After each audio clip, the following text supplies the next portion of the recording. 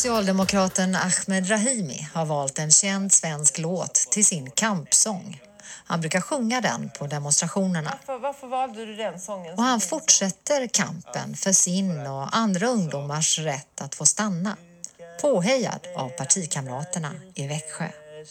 För en långväga gäst i landet lagom är bäst. Välkommen, välkommen hit, vem du än är, vad du än är. Det där kan nog vara det sjukaste jag någonsin har sett på Sveriges television. Och då har man ändå sett en del i Sveriges television. Men det där tar ju priset, alltså slår alla rekord. Ja. Jag vet att du sa det till mig att du måste bara se det senaste avsnittet av Agenda. Ja. Och sen såg jag det och jag tror faktiskt jag har sett det där klippet över 10 gånger nu. Jag har kollat på det för att försöka inse hur sjukt det är. Så oerhört jävla sjukt. Ursäkta franska, men det är helt vansinnigt. Jag uppmanar alla att kolla på Agenda. Inte nu senaste Agenda utan förra. Ja, precis. Numera den förra Agenda, ja, precis. Det vill säga, idag är det den 29, va? Ja, det stämmer. Ja, så det måste vara Agenda 22, nej. Ja, vem vet, men förra avsnittet, så inte senaste. Och det sjukaste tycker jag är när han lutar sig bakåt. Det här är ju ett afghanskt flyktingbarn vi talar om. En afghansk rättshaverist. En av alla dessa afghanska rättshaverister som inte kan ta ett nej. Exakt. På flera sätt. Som då är aktiv i Växjö arbetarkommun. Säger väl allt om Växjö. Alltså jag vet inte om han är där, men det sitter ju 2 sossar där som är aktiva i Växjö arbetarkommun. Bara så vet så Växjö arbetarkommun stöder det. Jag tror faktiskt att han varken vet vad Växjö eller arbetarkommun är för någonting. Nej, men han dricker ju kaffe eller vad det är ur en mugg som det står jag är sosse på. Ja. Det ser ju helt bizarrt ut alltså. Och då undrar man, är det här de här människorna anser att vi ska ha världens högsta skattetryck för? Ja. Så att... Något som var lite kul i det här inslaget var ju att de säger då, berättarrösten, socialdemokraten Ahmed Rahimi, han heter något sånt då. Ja. Så plötsligt blir han socialdemokrat, så sossarna har lurat in honom i partiet igen. Och sen kan man ju fråga sig, är han registrerad i medlemsregistret med felaktig ålder? Borde han inte vara med i SSU eller Unga Örnar? Ja, men han har ju förmodligen gått med i SSU då som 14-åring. Han är säkert över 20 då. Så ytterligare en person för att medlemsfuska. Så det är väl kanske därför sossarna är så måna om att få in alla dessa åldersljugande afghaner för de kan söka bidrag för dem. För några år sedan sökte sossarna bidrag för både husdjur och döda människor också ju. Ja. Till MUCF. Det är... Men det här alltså, det är ju ofta saker och ting som kallas vid dess rätta namn. Det är ju rättshaveri det här. Jag får inte säga idioti. Ja, men sen står de ju utanför också ett gäng afghaner. Och så säger de... utanför Sveavägen 68. Ja, Sveavägen 68, precis. Vi vill att Stefan Löfven kommer hit och svarar på våra frågor och fixar allt det här. Fixar allt det här. Alltså, Stefan Löfven ska komma... Jag tror han inte kommer för han kanske inte bryr sig eller han har dålig samvete. Ja, men så här, jag tycker är så jävla sjukt att det där visar ju verkligen hur långt ifrån de är att någonsin kunna förstå hur Sverige är uppbyggt som samhälle och hur det funkar här och att kunna bli en del av samhället. För att ta vad som helst. Om jag får ett myndighetsbeslut som går emot mig. Okej, CSN, nu får du inte lån för den här tiden. Ställer jag mig utanför Sveavägen 68 och tror att det är Stefan Löfven som ska komma och förklara varför får inte jag CSN den här månaden? Varför får jag inte CNN den här månaden? Det är ju sjukt. Jag fick inte tandläkartid tisdagen 25 december. Ja, men jag undrar ju också, kan Stefan Löfven komma och svara på det här? Men så här, varför ska Stefan Löfven svara för vad en myndighet har gjort? De har gjort sin bedömning, Stefan Löfven bryr sig inte om det här. Det är inte så det fungerar i Sverige. Ja, men vem är det som aktivt tar de här barnen och lär dem några fraser på svenska, organiserar dem med lite flaggor och faner och trumpeter eller vad det är och säger, här ska ni stå och demonstrera och ni ska skylla på Stefan Löfven? Vem är det som gör det? Man kan ju inte, alltså det är ju trolöshet mot huvudman i det här fallet, svenska staten och därigenom svenska folket. Ja, du har helt rätt. De har inte kommit på det själva utan stå här och skyll Stefan Löfven på alla problem. Ja. Alltså men jag kan säga så här, hade någon svensk stått och protesterat mot ett myndighetsbeslut utanför riksdagen eller Sveavägen 68 och sagt vi vill prata med Stefan Löfven, då hade man ju med rätta då kallats en fullständigt urspårad rättshaverist. Stefan Löfven kan inte svara på det här. Men jag undrar ju också, om man inte är medborgare, nu är det rättsläget för de här människorna är ju minst sagt oklart. De själva vet ju inte ens vad de vill, håller jag på att säga. Det är ju helt vansinnigt. Men vad har man för rättighet? Alltså, är det inte störande av allmän ordning? Måste man inte ha tillstånd? Vad är det frågan om här egentligen? Har du missat att det här är den nya adeln som står över lag? Ja, jag måste påminna mig hela tiden om att det som jag uppfattar som normalt är abnormt och tvärtom. Ja. Men om 15 svenskar skulle ställas utanför Sveavägen 68 tror jag att polisen skulle köra ifrån dem faktiskt. Vem du än är, vad du än är. Det är helt sjukt. Socialdemokraten Ahmed Rahimi. Ja, alltså... Han är ju en nära släkting till Ardalan Shekarabi, justitieministern. Kom inte han också hit som... Fast han drog ju från England till Sverige, Ardalan. Ja, det var säkerhetsläget i England var väl inte... De flydde för sitt liv från England. Exakt. Precis. Men, alltså, det är, man tar den ena. Jag är sosse. Ja, jag är sosse. Ja. Alla är Växjö arbetarkommun står i alla fall bakom honom. Och det verkar ju ha... Jag tänkte, vilket propagandistiskt inslag. De sa ju också bara, nu väcks hård kritik från de interna leden i Socialdemokraterna. Så alla afghanska led. Ja, men så visar de en stor lista då på alla som hade protesterat mot att afghanerna möjligen skulle utvisas.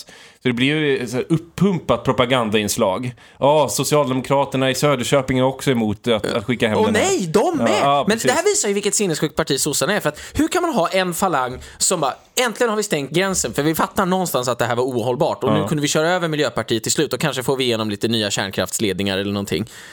Och så svänger man igen. Och så har man de här vänsterfanatikerna, de här ideologiskt motiverade Sverigeutrotarna i andra änden av salen, i samma parti. Ja, visst. De ena är LO, betong, arbetarklass, bandet, blåställ. Ja, hatar de rika, ge till de fattiga, men alla ska jobba och man ska hålla på Blåvitt och Sverige är ändå kul om det är fotbolls-VM liksom, och skönt att Zlatan inte är med ungefär. Och så har vi de andra helt där, bara har rökt på sedan 60-talet och är inkvoterade socialstyrelsekärringar, mer eller mindre. Och Marit Ulskog-typer. Ja, exakt! Ja. Och så man undrar ju, varför driver Växjö arbetarkommun en ståndpunkt i migrationsfrågan? Vad gör ni för Växjöborna, undrar man ju. Och mitt i all den här sommaren sitter Robert Mogert, eller vad heter han? Den här sexantastaren som fick 4 miljoner kronor i skattepengar som bonus. Fallskärm här när han lämnade politiken. Också profilerat sig som en man borde instifta priset Årets fallskärmshoppare. Ja. Och han leder ju den ligan just nu. Hans golden parachute från sossarna. Exakt, och om man ska leda det här vidare så ska man säga att vår egen fallskärmsjägare William Hane borde ju jaga de här fallskärmarna. Ja, fallskärmsjägaren William Hane i dubbel bemärkelse. Ja, nej, men alltså, man borde ju säga, vill du ha en riktigt fet bonus, gå med i sossarna, antasta brudar. Ja, 4 millar. Ja, det är inte dåligt. Ja.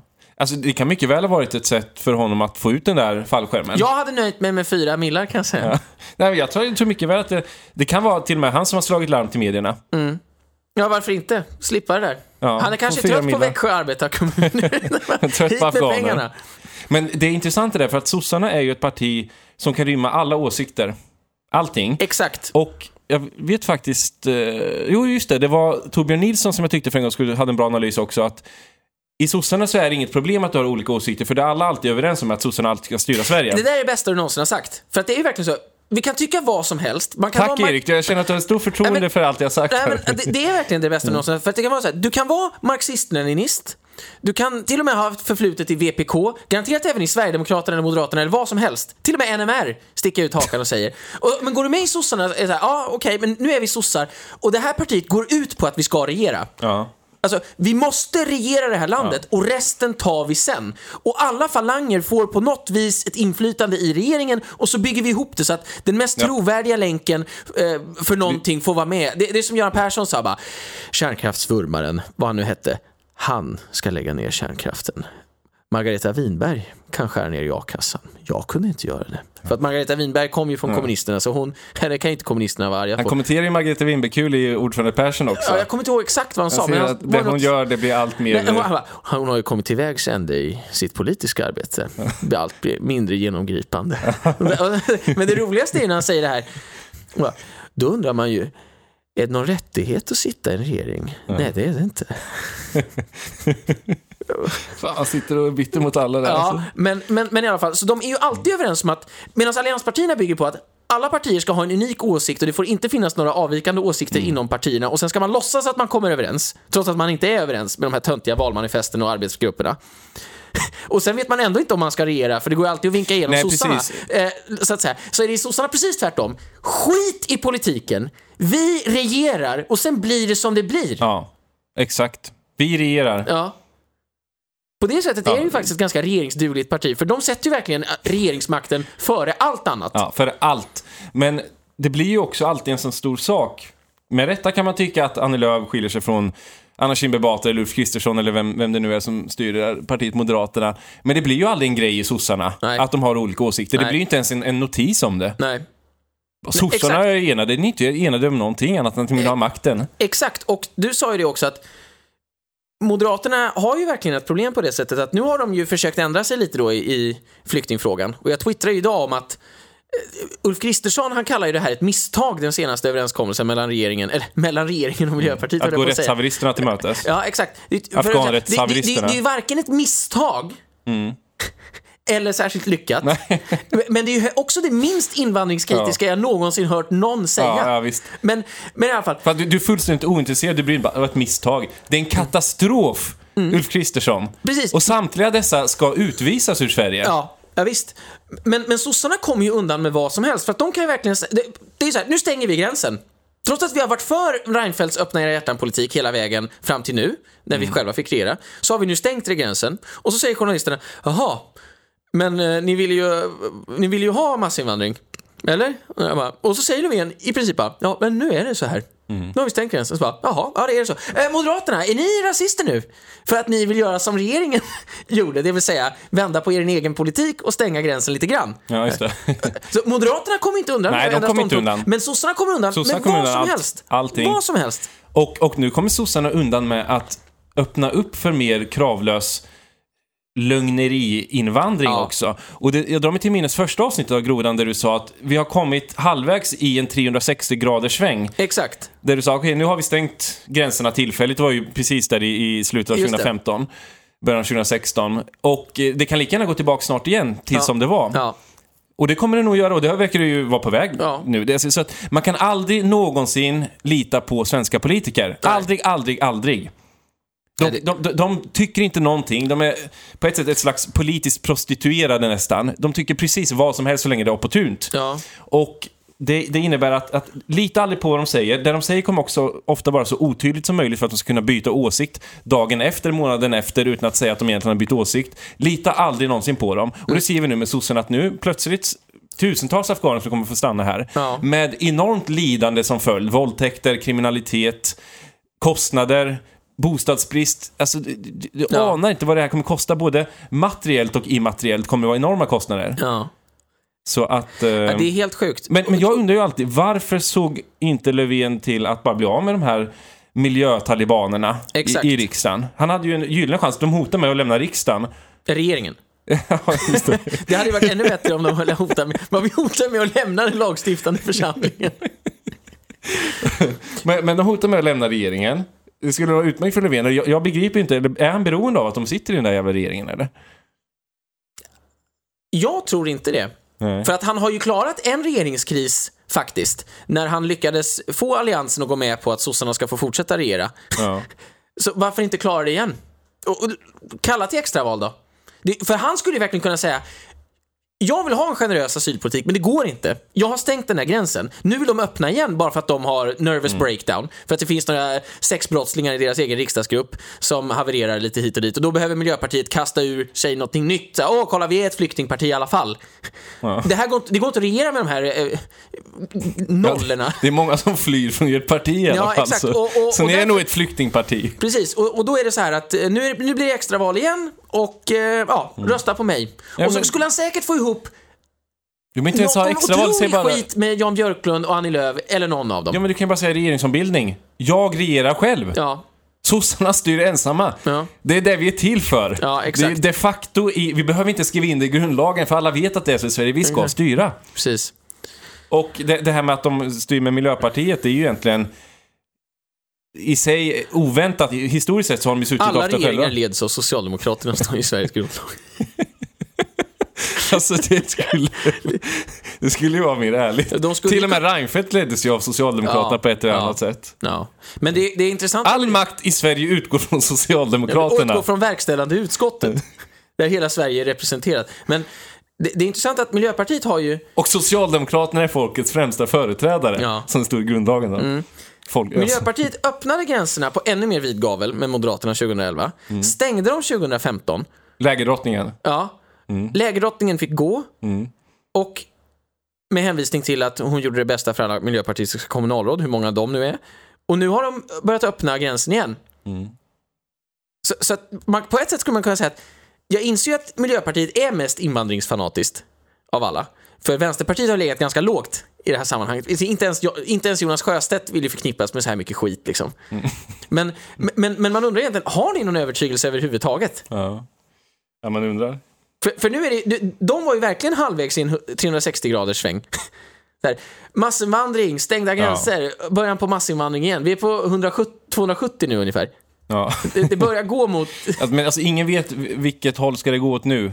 Alltså, det kan ju lika gärna svänga tillbaka och bli mer restriktivt. Ingen vet, men hur som helst så har det alltid varit för lite. Sverige har aldrig haft stängda gränser så som det sägs i media. Vi har aldrig legat på EUs miniminivå. Skulle vi ligga på en nivå som är lägre än Ungern och Polen, så ingen tror ju på det där. Och dessutom om vi ligger på EUs miniminivå undrar man varför vi fortfarande tar emot bland mest asylsökande i hela Europa. Så att allt det där är egentligen bara en politisk teater.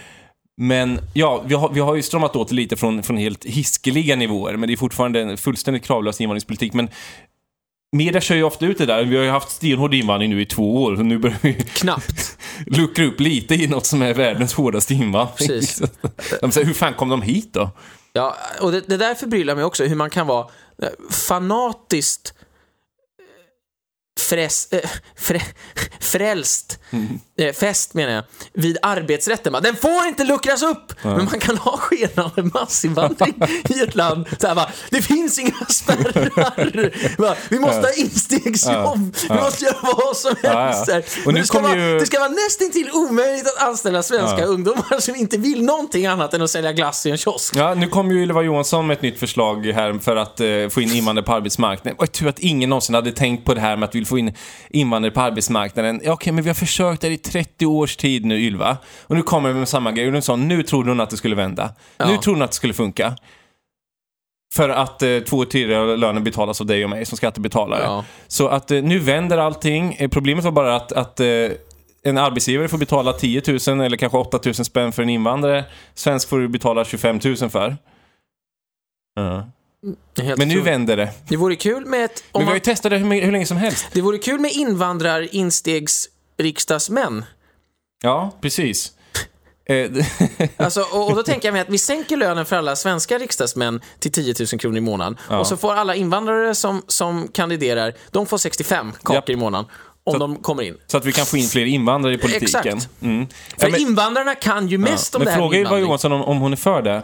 Är du för det, Ylva, att ingen längre kommer vilja ha dig som Jag vet exakt vad hon skulle svara på den frågan. Hon skulle svara lika yrselskadat som hon en gång gjorde i riksdagens talarstol när hon står och skriker hjälp! Ja. Hjälp! Ja, just det är hon. Hjälp! Så tänk dig själv att du är någonstans på ett ålderdomshem och inte vet var du är. Ja. Hjälp! Ja. Hjälp! Hon är ju själv helt borta i pannkakan liksom.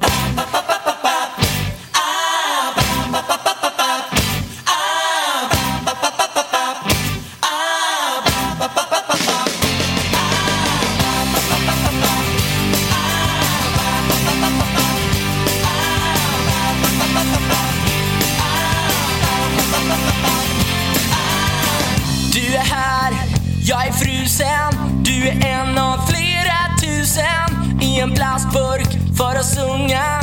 Är du där med mun och tunga? Du är flickan i reklamen som har tagit skärmexamen. TV-shop är så på riktigt, det du säger är så viktigt. Och du är så, yeah yeah, wow wow. Du är så, yeah yeah.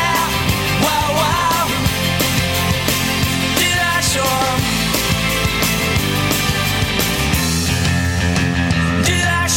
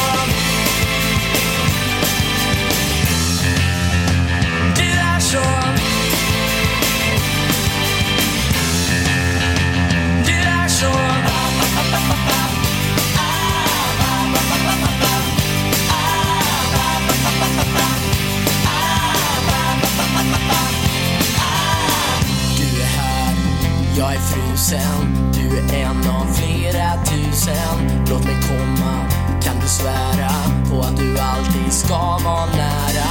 Jag vill bara explodera, lite till och lite mera. Som en lucka i mitt sinne, känslor som jag har stängt inne. Och du är så, yeah yeah, wow wow. Du är så, yeah yeah, wow wow. Du är så, du är så, du är så, yeah yeah, wow wow. Du är så, yeah yeah, wow wow. Du är så, yeah yeah, wow wow. Du är så, yeah yeah, wow wow. Du är så. Jo, vi ska också säga att det här är första gången som vi träffas fysiskt och poddar på flera månader. Ja. Och jag vet inte om folk perverst. Jaså, tycker du? Det var ju första gången vi träffas Fysiskt och poddar.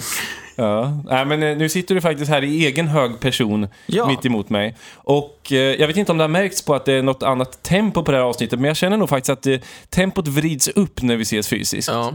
Det hade varit intressant om vi inte hade sagt det till någon och om man hade fått respons.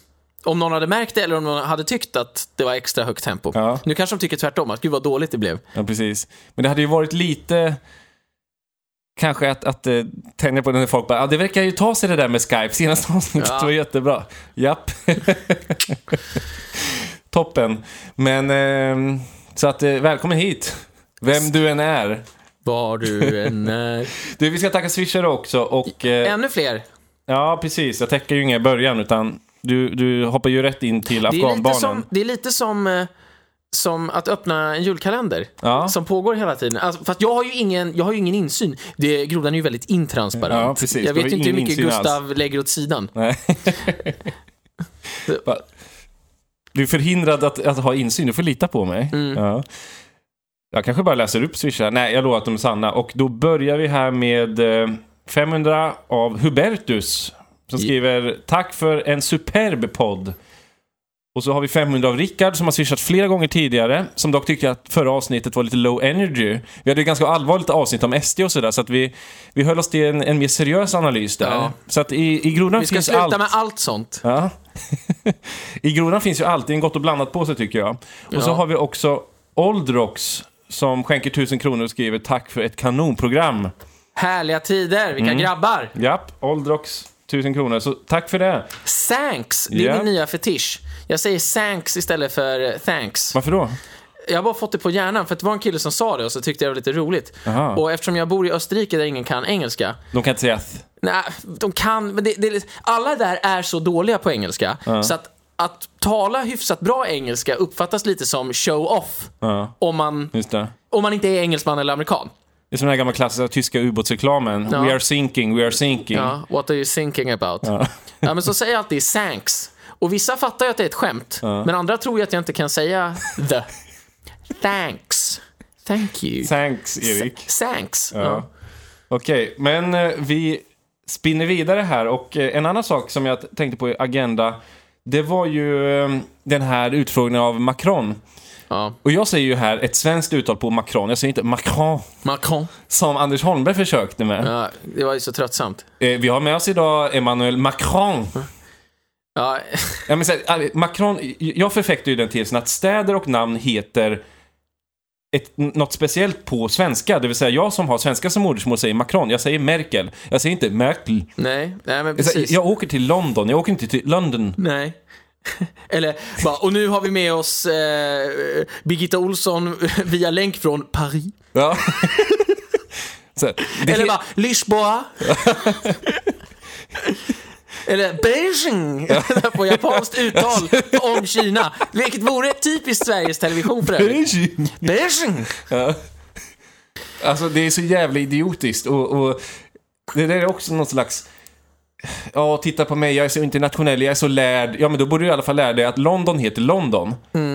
Det heter inte London, eller det heter Paris på svenska. Ja, men tänk om man skulle säga så här bara, och det har ju varit enorma kravaller återigen i Göteborg.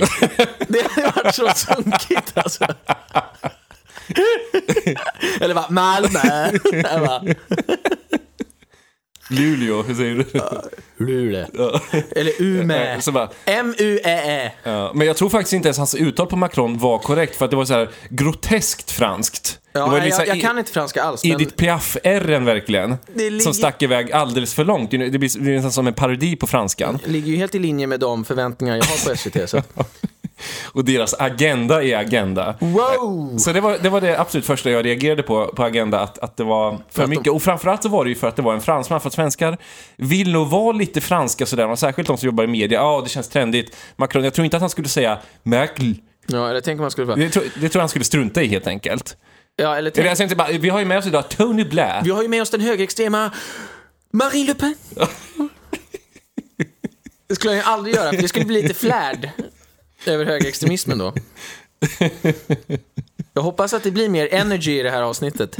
Jag är på G. Ja, precis. Lite low energy och lite deppigt. Swisha då för fan! Men sen fick vi då den här analysen av Macron, och fair enough, det lät väl helt okej. Jag tror inte att någonting kommer hända, men ja, det var fina ord i alla fall, men inte så mycket mer än det. Och sen efter det så ska vi självklart ha med någon som ska förklara detta egentligen. Ja, det är ju hopplöst. Ja, det ska alltid vara denna jury av en statsvetare som sitter och kommenterar vad som egentligen sades. Jag vill dock säga 2 saker som jag tyckte var bra med Macron. Ja. Och det är att, för det första så, han tror jag faktiskt har fattat att EU och västvärlden är i en kris.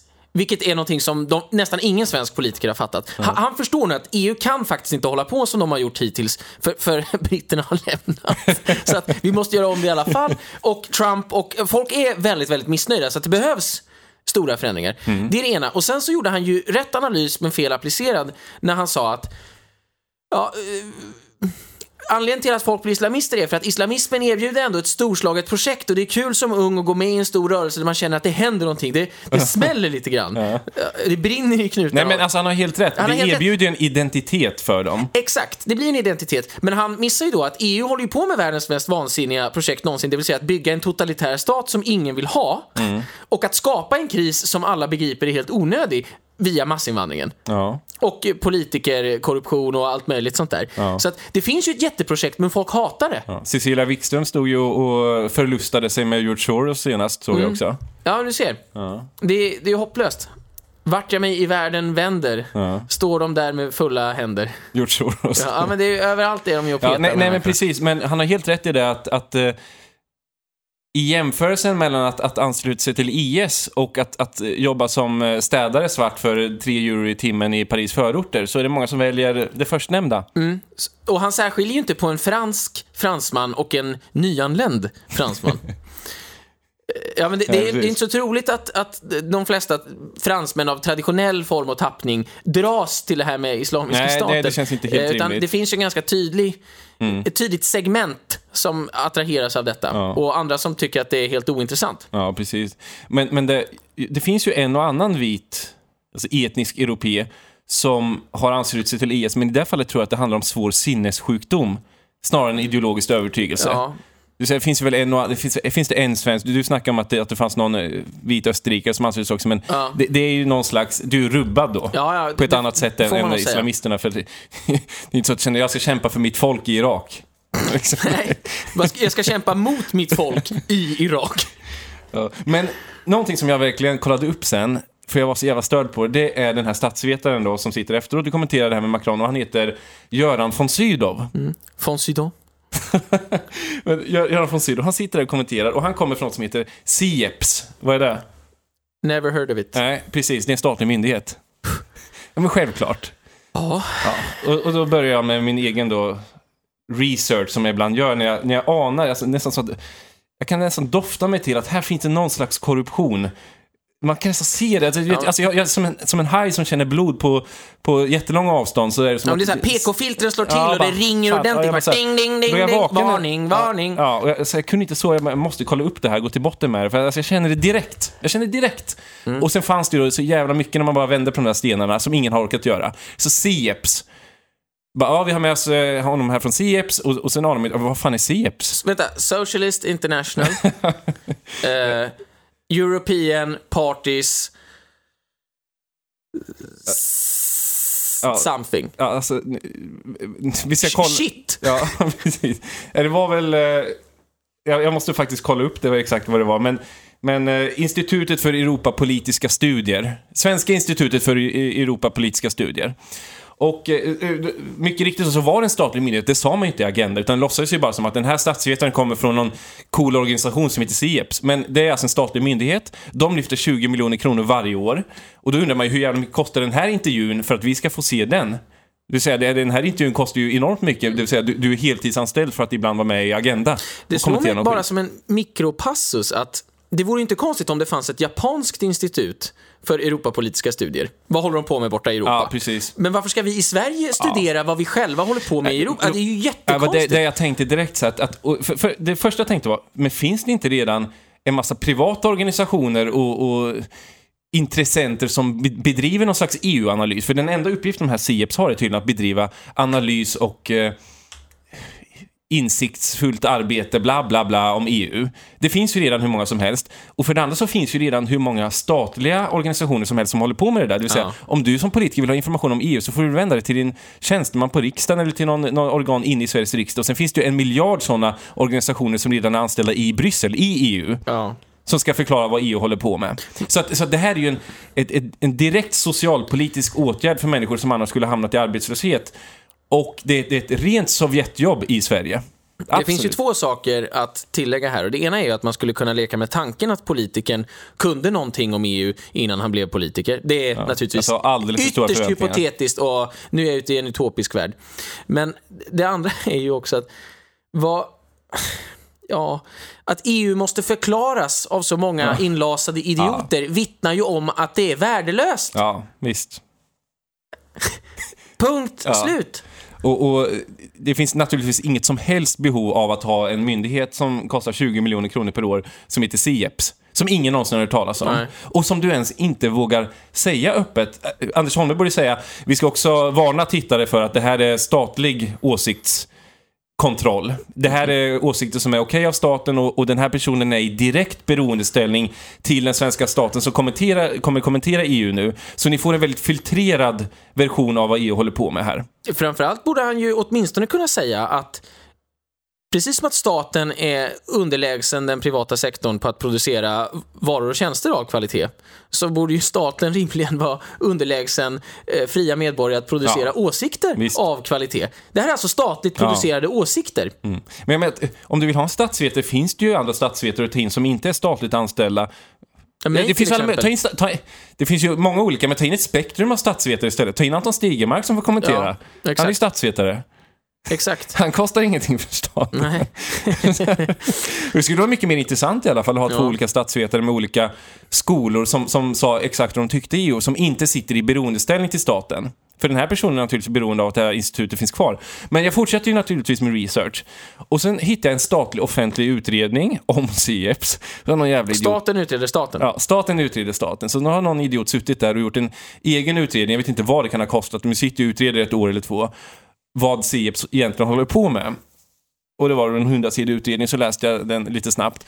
Och då har man kommit fram till att Sieps inte gör någonting av nytta för någon i den där utredningen. Att det är tveksamt om det Sieps egentligen gör. Fast det stämmer ju inte, för Sieps skapar ju jobb, eller är ju jobb åt de själva som jobbar där, och har ju bevisligen gett jobb åt de som utreder vilket Sieps. Var poängen. Ja. Men i den officiella förklaringen ska ju Sieps då användas som ett verktyg av politikerna att få EU-analyser, och det gör det inte tydligen.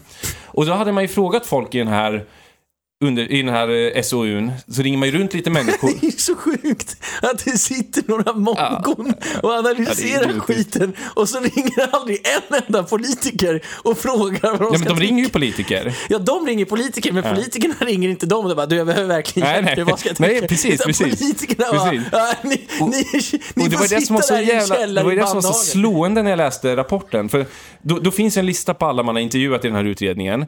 Och då har man frågat människor: anser du att Sieps behövs? Ja, det behövs. Det är jätteviktigt att vi kan ha en myndighet som utreder EU-frågor. Det är så viktigt. Så alla är för att den här myndigheten finns.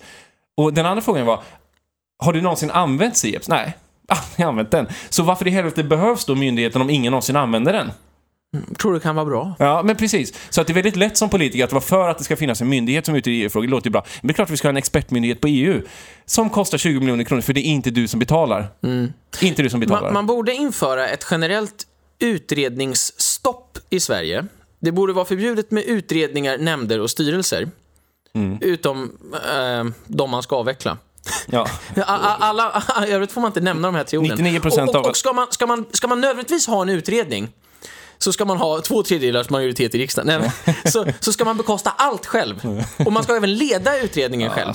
Man ska inte kunna outsourca en utredning till någon annan. Nej, men det är så idiotiskt. Det sitter en person som är proffsutredare. Men alla politiker visste ju redan att den där myndigheten inte användes. Det behövs ingen utredning. Fattar inte jag, hur kan man liksom sätta någon att utreda vad man ska tycka? Alltså, om låt säga att jag vill leka med en tanke, jag bara drar till med någonting, jag vill minska invandringen. Skulle jag kunna tycka till exempel, då vill inte jag ha det utrett. Jag vill ha utrett, hur gör man? Ja, visst. Det är det jag vill ha utrett. Hur går vi framåt? Jag vill gå någonstans till någon med en avsiktsförklaring och säga, figure out the details.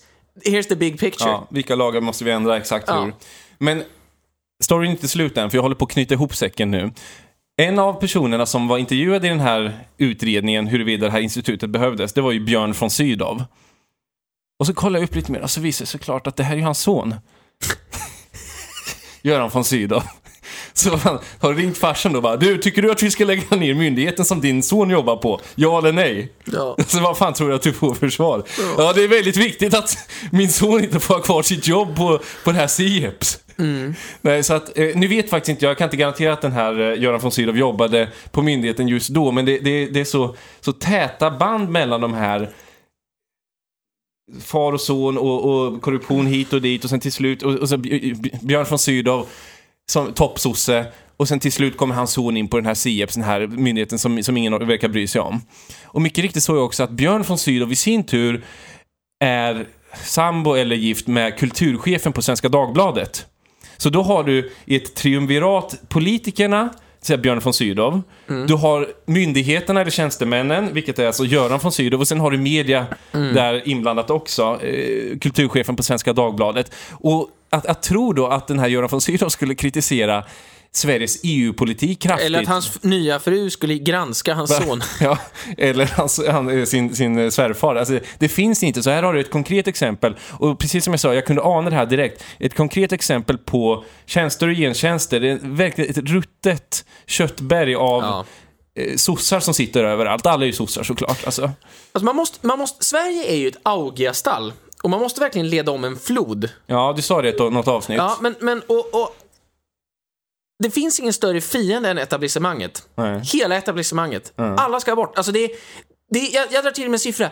Det är 20 000 pers som ska bort från allt. De är inte så många fler, utan det är ju faktiskt alltså, de är förmodligen färre till och med. Ja, men jag bara drar till med en siffra. Att, liksom, det är bara spola rent på alla myndigheter. Vädra ut. Ja. Men precis överallt. Och den här Göran, jag gjorde en snabb check på honom. Han kallar Marine Le Pen extrem höger och så vidare. Och han är väl som alla andra. Säkert. Varken bättre eller sämre. Tänk om hon ringde hans institut och bara, vad ska vi tycka i frågan? Ja, precis. Vad är det för mycket eller för lite överstatlighet? Ja, precis. Och sen uttalar de Göran von Sydow på väldigt svenskt sätt. Sydow?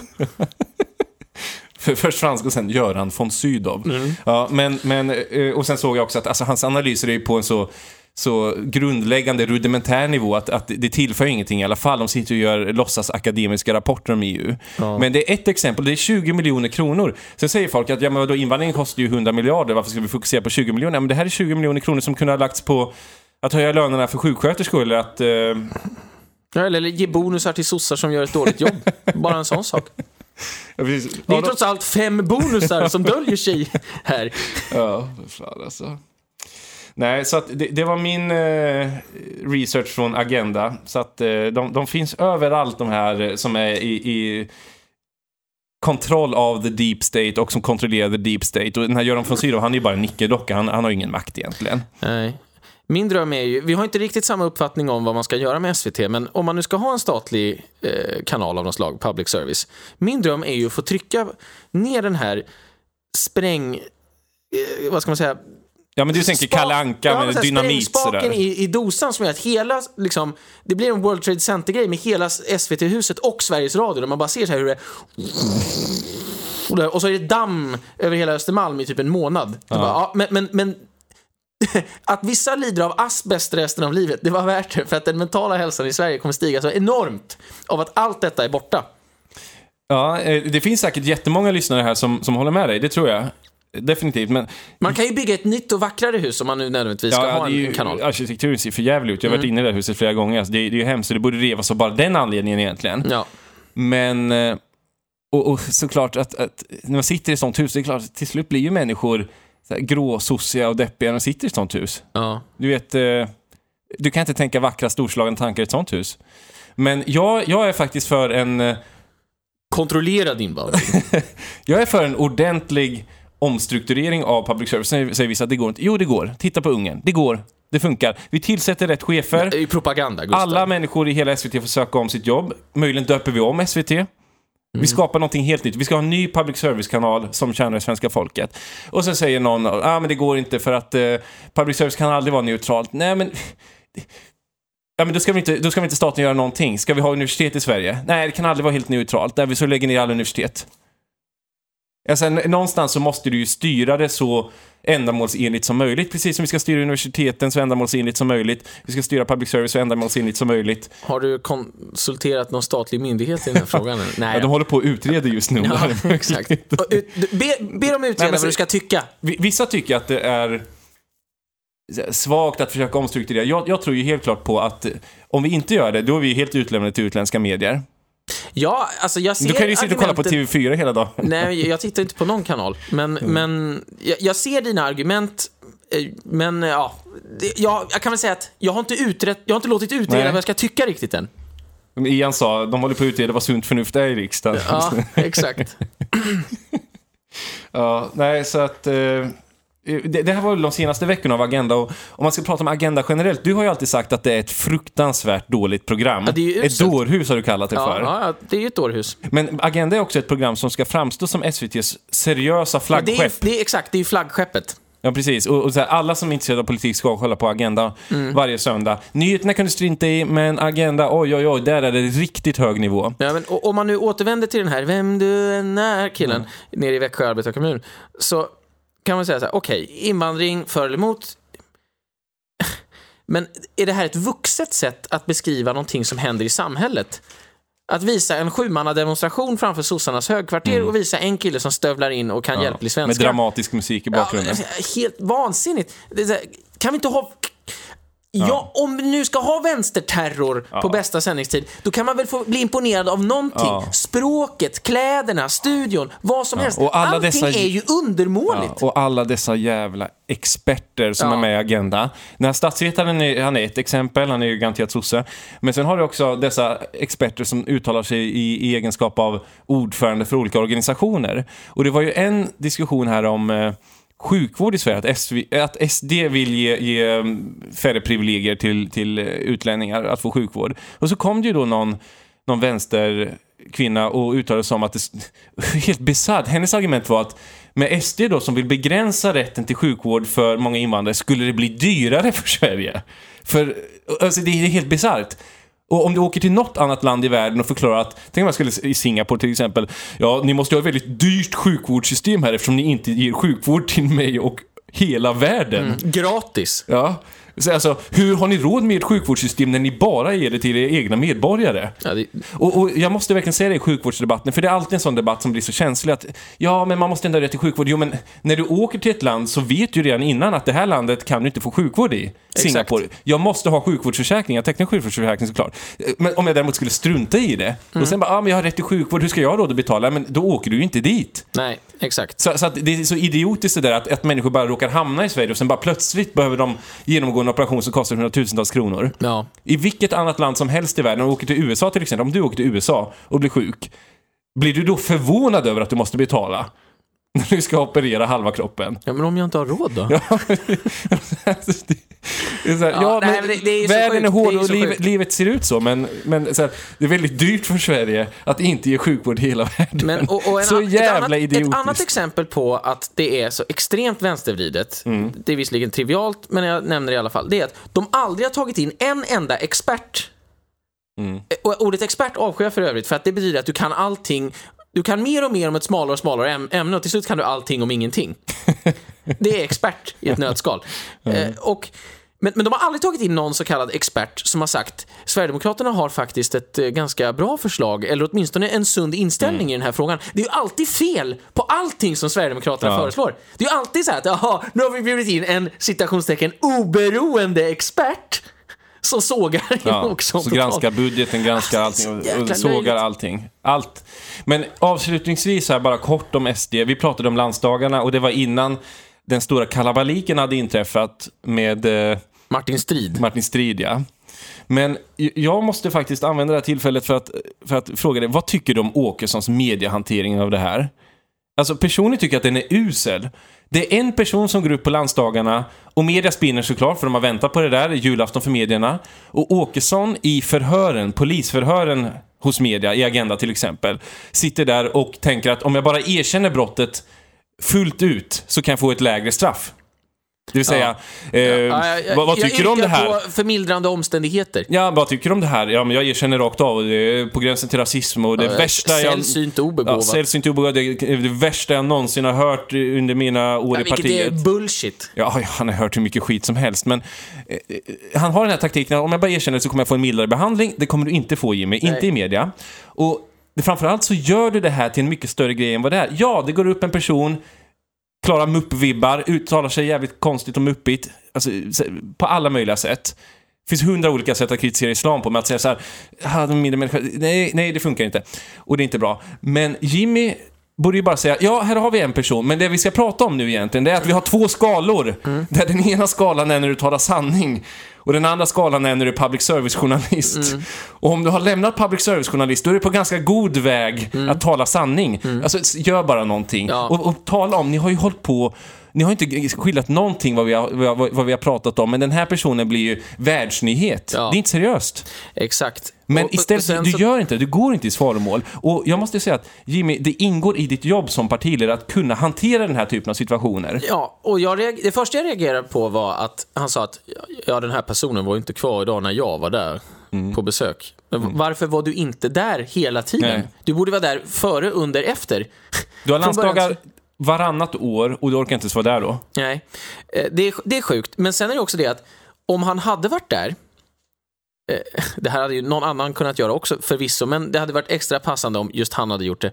Så hade han ju kunnat sitta i främsta ledet, se det här uttalandet, gå upp och hålla ett brandtal där han tar avstånd men ändå riktar om kritiken mot islam eller vad han nu vill göra. Och då blir ju det mediehanteringen, att han hanterar det direkt där och då. Yep. Istället blir, för storyn nu var ju att någon gör bort sig fullständigt, i och med det gör bort partiet fullständigt. Ingen gör någonting. Han blir tvångsutesluten utan förundersökning. Jimmy Åkesson måste sitta i Agenda och förklara sig och försvara sig och pudla och hålla på. Alltså, men du sa ju det bara, låt det inte bli ett drev. Exakt. Mota Olle i grind. Alltså, hade jag varit Åkesson skulle jag bara säga, ja, jag har sett det här. Ni har ju kablat ut det här som att det vore en världsnyhet. Det är det enda vi har sett på SVT senaste dygnet. Det är ointressant. Den här saken är utagerad. Exakt. Nu ska vi snacka invandring, nu ska vi snacka public service lögner. Ja. Nu ska vi snacka om afghanbarnen, rättshaveristerna. Nu ska vi snacka om socialdemokraten, vad nu hette, Amir... Ja, eller vem? Ja, han från början. Vem du än är. Ja, vad heter han? Ja, who knows? Ahmed. Eller den här miljöpartisten som förgrep sig på en baby. Men ta initiativet. Du kan inte bara ta emot hur mycket skit som helst. Anfall är bästa försvar. Tänk karolinskt. Exakt. Ja. Så återigen, den här typen av muppar kommer dyka upp i Sverigedemokraterna uppenbarligen, och de har ju välkomnats in med öppna armar av Jimmy Åkesson med tanke på att Jimmy Åkesson är rädd för kompetenta människor. Och sen så dyker de upp i talarstolen och säger något obegåvat. Du har orsakat problemet indirekt, Jimmy, och när problemet väl dyker upp, då måste du hantera det här som en riktig ledare. Exakt, jag håller helt med dig. Sen undrar man ju hur mycket SVT bevakar sossarnas partistämma eller någon annan, där folk går upp och säger tokigheter och blåser upp. Ja, visst. Alltså, de blåser inte upp något annat partis stollar till någonting. Absolut inte. Det finns hur mycket som helst på de här partistämmorna. Ja. Granska Miljöpartiets partistämmor. Och det är som är lite oroväckande dock med SD, att SD börjar ju bli lite av ett sånt parti som påminner om Miljöpartiet i början av 90-talet. Så att, oroväckande utveckling där. Precis som vi sa i förra avsnittet. Men det är i alla fall mina takeaways från Jimmys mediehantering. Usel, rätt igenom. Ja, jag tycker också att det var undersidan av botten dåligt. We used to have it all, but now's our curtain